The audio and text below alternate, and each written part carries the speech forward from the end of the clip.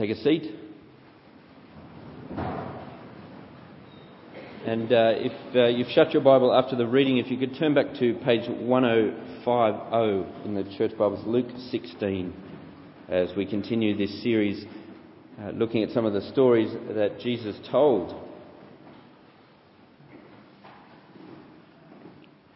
Ever since I started working for the Anglican Church some years ago, someone has been taking money out of my pay. It happens every month. I don't know who he is. He's putting it, I'm told, into some super fund. I'm hoping a very effective super fund.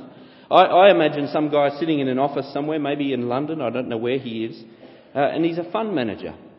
And he doesn't just have my super, he has many others as well. And day by day he makes decisions about what to do with this money that he takes off me every single month. And I assume he's making decisions in order to make sure that when I retire with unspeakable wealth. I try to imagine this man with the world's biggest brain, and he works 24/7 making these decisions for me and for others. Now, if you were to meet this man and to walk into his office and take a glance at his computer screen and see on that screen spreadsheets with all sorts of accounts and investments, you could easily make the mistake of thinking that this man was extremely rich. But he's not. It's not his money. He's just a fund manager. And today, as we continue this look at some of the stories Jesus told, we come to a story that is going to tell us that when it comes to our money, when it comes to our resources, that is what you and I are. We're fund managers. And it would be a mistake to think that it was our money that we were dealing with. And so let's pray. Let's ask for God's help as we look at that together. Let's pray. Father God, we do thank you so much for your word. We thank you that even in simple stories that Jesus told, you can change our life completely. And so we do pray that you give us humility before this story. Speak to us so that we may be faithful to you. Speak to us so that we may be joyful. And speak to us so that we may honour you. We pray this in Jesus' name. Amen. Well, Luke 16, page 1050, if you don't have it open, it's the story of the shrewd manager, the story of the fund manager. And it is, like all of Jesus' stories, quite simple. It's apparently meant to be the most difficult of Jesus' story, but really when you look at it, it's about something very simple and very clear. It's about money. It's about something we think about a lot, something that we find incredibly useful. I mean, money is pretty central, isn't it, to the way we operate. Jesus knows this, and he doesn't pretend otherwise. He doesn't say, well, let's not talk about our money. He knows how embedded it is in our whole lives, and so he speaks about it a lot. 1 in 7 verses in the Gospels is about our money. He knows we think about it a lot, and so he speaks about it. He speaks about our money and our possessions. He does it because he knows it's important to us. And so let's look at this story and what he has to say about our money. As I said, the story itself is quite simple. If you look there in verse 1, it's the story of a rich man, a very rich man. The amounts of money that this guy is lending out are enormous.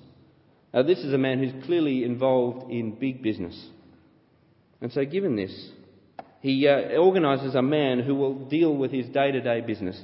He doesn't have the time to do that, and so he organises this guy, this fund manager, a CEO really, given the size of the business empire, to look after the day-to-day. But there's a problem, and not a small one. Do you see it there in verse 1? This CEO, this fund manager, has been dodgy.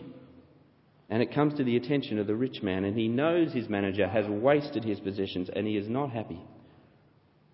And so the manager is to be sacked. That's a given in our story. There's no way back from that. But the rich man does something unusual. He says, look, you're going to be fired, but what I'm going to do is I'm going to give you a moment before that happens to get things in order.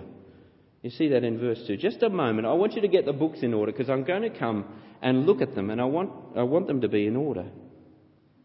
Now, I'm not sure what the rich man has in mind here. It's not usual practice if you have a dodgy employee. It's usually sacked on the spot. Maybe the rich man's hoping he'll come back and he'll own up and he'll fix the mess, a bit like Zacchaeus does in a few chapters where he's been dodgy with money and he goes about fixing all his mistakes. Maybe he'll ask for forgiveness. But this CEO, this fund manager, is more crafty than that. You see what he does? He knows the axe is about to fall. He knows he only just has a moment before it does. And so he starts to make plans for his future. First, in verse 3, he assesses his situation. He knows this crisis is coming. He knows he's about to get the chop, and he acts quickly.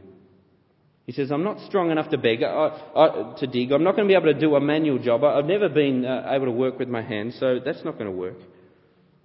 I'm definitely too ashamed to beg. And so verse 4, he makes a plan. I know what I'll do.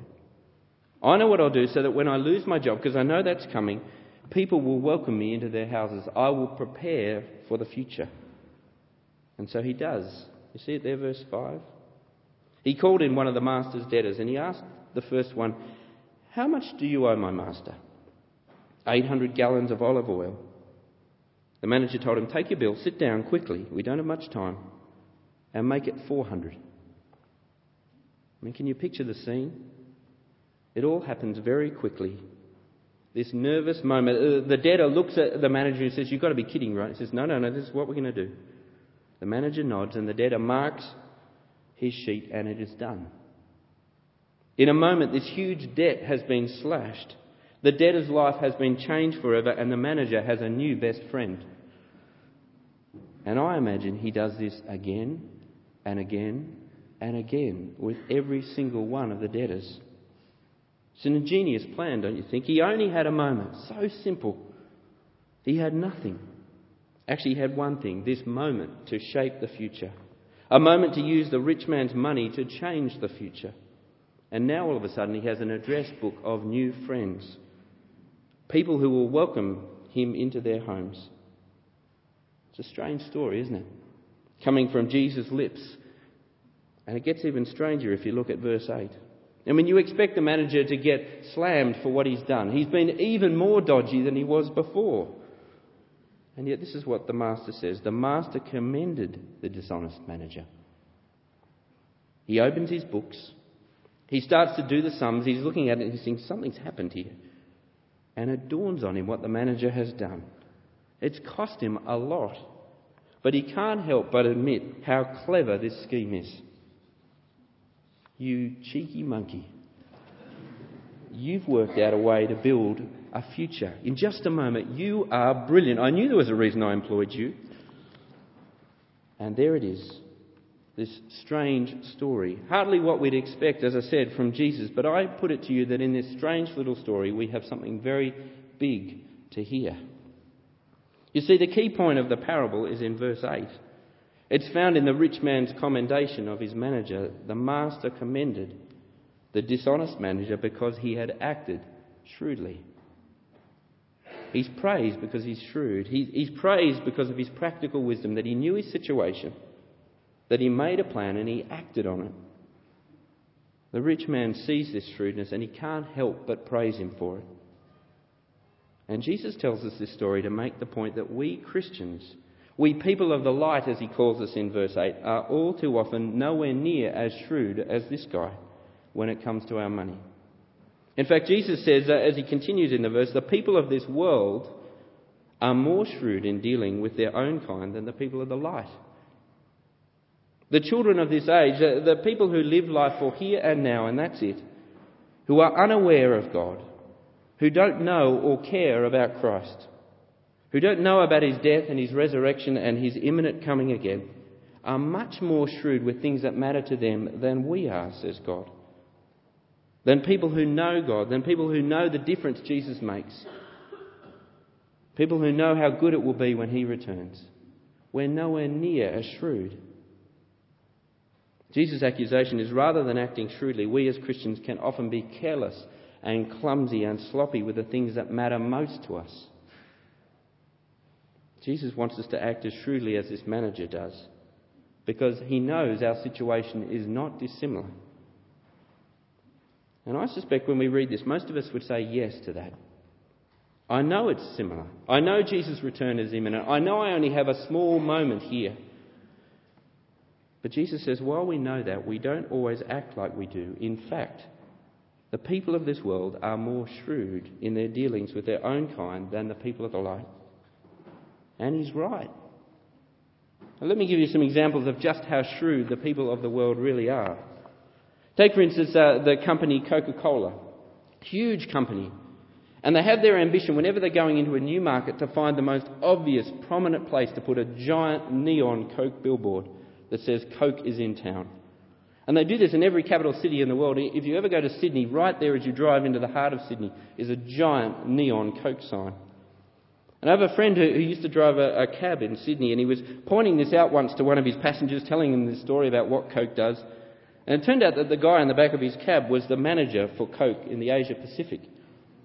And he was so excited that somebody knew what Coke was doing. He was so excited about his job. And for what? Black sugar water. We're the people of the light.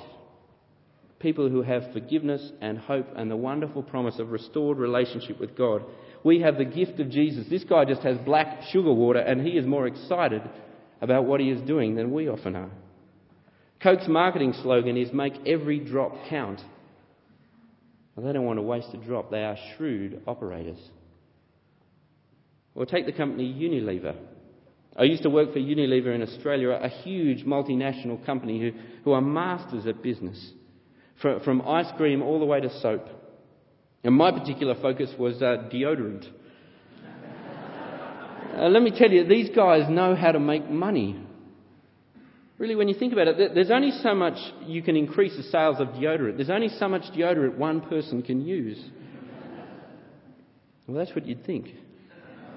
But what they did in the time that I was there is that they got the roll-on deodorants, and they thought, what we'll do is we'll increase the size of the ball in the roll-on. And we'll talk about in the ads of being a smoother glide for you, a better experience, which is rubbish. All that's happening is you're using more. And then they get the spray, and what they do is they put a new valve in it, and they talk about better flow delivery. It will deliver it straight to your armpit, which again is rubbish. All that's happening is it's spraying all over the room as you're doing this. And who knows how much deodorant they use? You don't. You just, when it runs out, you think, I better get another one. And that's what they did. Shrewd operators. Jesus says, look at the people of the world.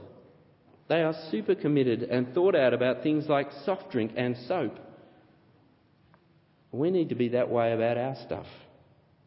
He wants us to take our cue from this manager because we have this window of opportunity to get things in order. And we need to take it like he did. Now, to my mind, there are a huge amount of implications for us when we start to think about what this is going to mean for us as a church. But for today, I want to pick on the application that Jesus gives us in the passage. You see it there in verse 9.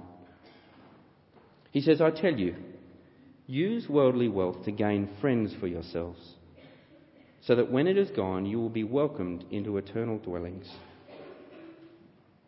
Jesus says a Christian needs to be shrewd with their worldly wealth, their money. No, it won't last, he says. But here in this window of time, before God rolls up our world like a blanket, before money will be irrelevant, here and now, it can be used shrewdly to affect the future. And we know that, don't we? We know how much money can affect and shape our future and the plans we make in our lives. You see, verse 9 is not a picture of some desperate loser looking for friends. Jesus isn't saying, use money to buy friends. Nor is it a picture of buying your way into heaven or buying God's favour. And here the NIV translation in front of us, I think, lets us down a little bit. It says to us, you will be welcomed into eternal dwellings if you're shrewd with money, as if you'll be welcomed by God, and that welcome is dependent on your use of your money. But the truth is, our welcome into heaven, having God's favour rest on us, cost a lot more than all the money you could muster. It cost the blood of his Son. And so that's not what being shrewd is about here. Now we need to look again at verse 9. Let me give you another translation. Have a look at it. A more literal translation. It says, make friends for yourselves with your money, so that when it fails, they may welcome you into eternal dwellings. They may welcome you. You see, you follow the advice that Jesus is giving us here, and you won't just be welcomed into heaven by your king. You will be welcomed by friends that you have made with your money, but only if you're shrewd with it. Let me give you an example of what Jesus is talking about here. Each year, for some time now, we as a church family have set aside significant funds to appoint ministry trainees. They work with us, they get involved in lots of different things, and they're being trained up for a lifetime of potential full-time ministry. And each year that we've done that, God has been wonderfully kind to us in raising up godly and gifted people to take on that role. We've got 8 starting in just over a week, September 1. Now really, it's a giveaway ministry. As a church, we give significant amounts of money to this investment every year, and it's crazy in the world's eyes because most of the benefit is felt elsewhere. They go on to affect ministries and churches and gospel work all over the world. Give me some examples. Tim Dennis was with us in 2002 and 3. He's now working for UCCF in Sheffield and Hull. Helen Boucher in 2003 was with us, now full-time youth worker in Kendray. Miriam and Ed Neal, 2003, again working towards ordained ministry in Ireland. Mark Addison, 2004-5, now doing youth work in Shropshire. Lewis Green, 2005-6, UCCF in Newcastle. Joe Houghton, we haven't got rid of him yet. Anna Pontefract training for full-time ministry in South Africa, and Stewie Chaplin and Catherine Chaplin, this is their last Sunday, heading off to Oak Hill again, preparing for a lifetime of ministry. So many churches will benefit because of this investment. But here's where the figures start to get extraordinary. Here's where you see just how shrewd this really is. Over time, each one of these people will impact the lives of tens, hundreds, thousands with the gospel. Many will hear, some will be saved, and they'll come to faith. And they too will go on their way with this wonderful message affecting tens, hundreds, thousands. You show me an investment like that. Now all of this will happen because people back here used their money shrewdly. They saw the moment of opportunity, they felt the crisis of that moment, and they acted. They could have used their money for all sorts of things, many of them valid, but they didn't. And now the cause of Christ and the message of his gospel will be heard by thousands more.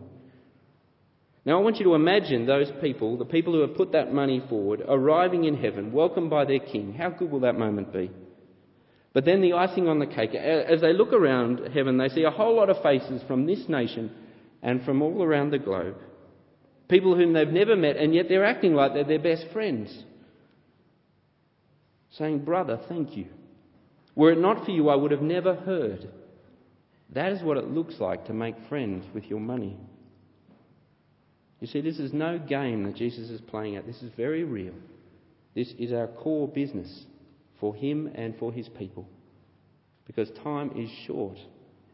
And you and I are in the position to use our substantial resources to make friends with our money. And the great joy for me of this place, this church family, is that that is already happening. And think about the recent reappointment of another church planter, David and Ali Middleton. We just prayed for them before. They're going to be here in a matter of weeks, and Ed and Helen are about to head off to Endcliffe. How exciting is that? I mean, it's almost like a relay, isn't it? The baton change. You can see Ed and his team are about to head off, and David's about to come. And again, it's a giveaway ministry. Crazy in our world's eyes. We set aside money as a church to have someone to come and work among us, to take people from us and go away. But what an investment in God's kingdom. Now think about what's happened with Christchurch Central. Think about what is going to happen with Christchurch Endcliffe and pray for that. What will God have us do next? I hope you're praying for that. I hope you're planning to give to that cause, perhaps even go. And what about the student work? Huge payoff, huge impact as students come into Sheffield and then go all throughout the UK and beyond. And you see the blessing that God gives us when we are faithful in putting money forward for that. The wonderful work that David Todd has done amongst us.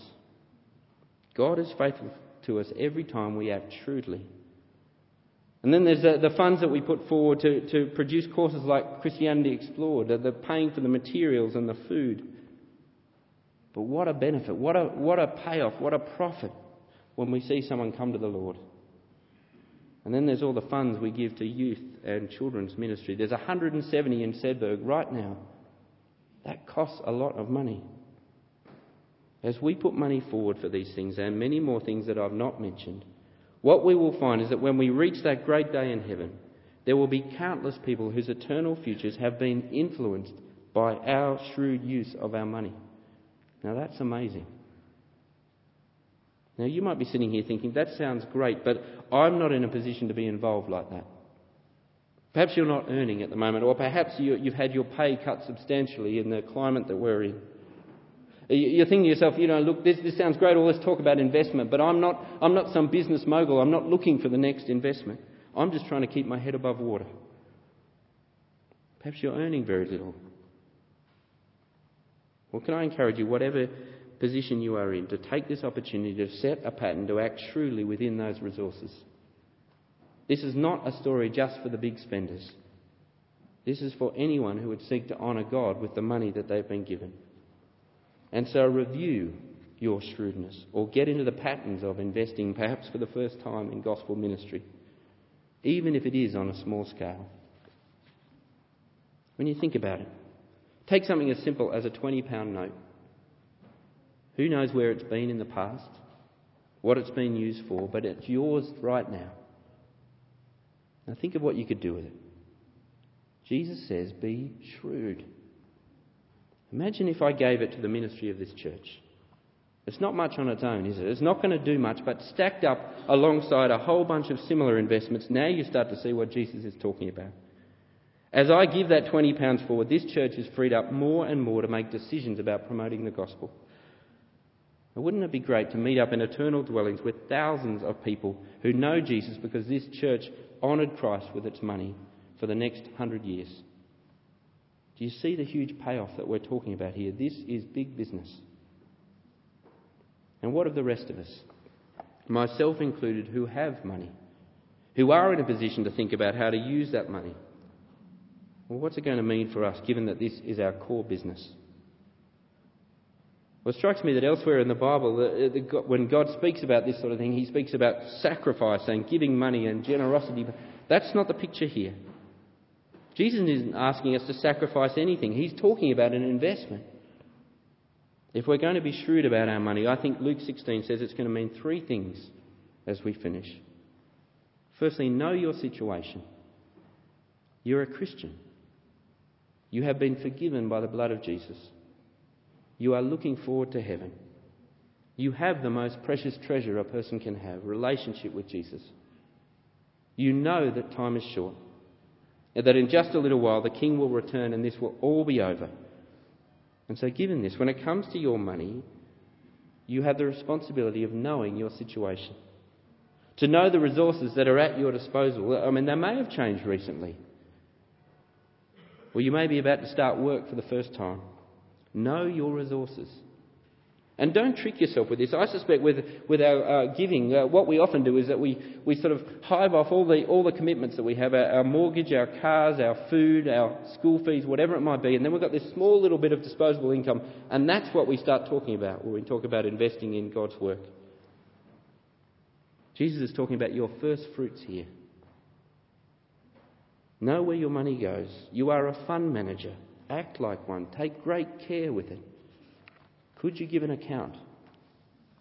Know your situation. Secondly, make a plan. And we're about to embark on a new year as a church family, and in October what we're going to do is we're going to set a vision for the year ahead, October the 11th. We're going to devote that Sunday to doing that, to see where we're heading as a church, how we are going to honour God together. Well, that Sunday is going to mark a moment, I think, for each one of us to act on this story, to act like shrewd managers together with the funds that God has given us. So be excited about that. See the opportunity it will be for you to invest at whatever level is shrewd. Get ready. Start making plans. This is your core business. As I said, it's easy, I think, to trick our minds into thinking that our mortgages or cars or holidays or school fees are the big business of our lives, and this is the side project I'm involved in. Now, we never say that, but we can often act that way. Jesus says the children of the world should never lose sight of their core, children of the light should never lose sight of their core business. As we finish, let me give you one more example of the world. The company Ford. Really, Ford's core business is quite simple. Very boring saloon family cars. They make lots of them. Rectangular, square cars. They push them out the production line and they sell millions. Now, along the way, they've dabbled in luxury cars, Aston Martin, Jaguar, but in recent times, as profits have dipped and dipped and dipped, they've dropped those luxuries cold because they know their core business. And when that was threatened, they dropped those other things in a moment. Now, if money is tight, and for many it is, what goes first? Gospel ministry or Sky TV? Gospel ministry or the second car? Gospel ministry or the school fees? Now, none of these things are in and of themselves the problem. They're great blessings from God, aren't they? But Jesus says, know your business. Know what you're investing in. If Jesus is king, if he is coming soon, then gospel ministry is your core business. And it doesn't mean that you don't have other business, but it does mean that if that business is threatened, you will drop other things for it. Let me say, if you're not a Christian here this morning, and you're hearing this, let me say, fear not. I'm not asking for your money. This is not a confidence trick. Please keep it. God doesn't want your money. He wants much, much more. He wants what's his. He wants you. But if you are a Christian, how are you going as a fund manager, 2009? Are you happy with that role? Are you happy being God's fund manager with your money? How could you tell? Well, here's a test. If you've hated this sermon, it's probably because you're a dodgy fund manager. Either that or you hate my Australian accent. I can't do much about that. But it could well be because deep down, although you love hearing of Jesus, of sins forgiven, of the wonderful hope you have, you don't like the idea that he has claimed complete authority over everything that you thought was yours. That you are living in someone else's world, using someone else's stuff. We are very protective of what we think is ours. But here's the thing. Your God is very protective of what he knows is his. About what matters to him, and your money is part of that. You want to see how much he cares about what is his? At the very end of the book of Jonah, God shows his heart for what is his. Looking over the great city of Nineveh, he says, Nineveh has more than 120,000 people who cannot tell their right from their left, and many cattle as well. Should I not be concerned about that great city? Now, Sheffield's population is much larger, and the vast, vast majority do not know the king is coming soon. That's no small problem, is it? Because in the end, this will all pass. It will be over in a moment, and the things that will matter are questions of eternal homes. This is the big business God is involved in, and he is pouring all his resources into it, some of which is the money he's given you to manage. It's time to be shrewd with it, to feel the crisis, to assess the situation, to work out the possibilities and invest. And look forward to the day when you will see the fruit of that shrewdness. Well, let's pray together.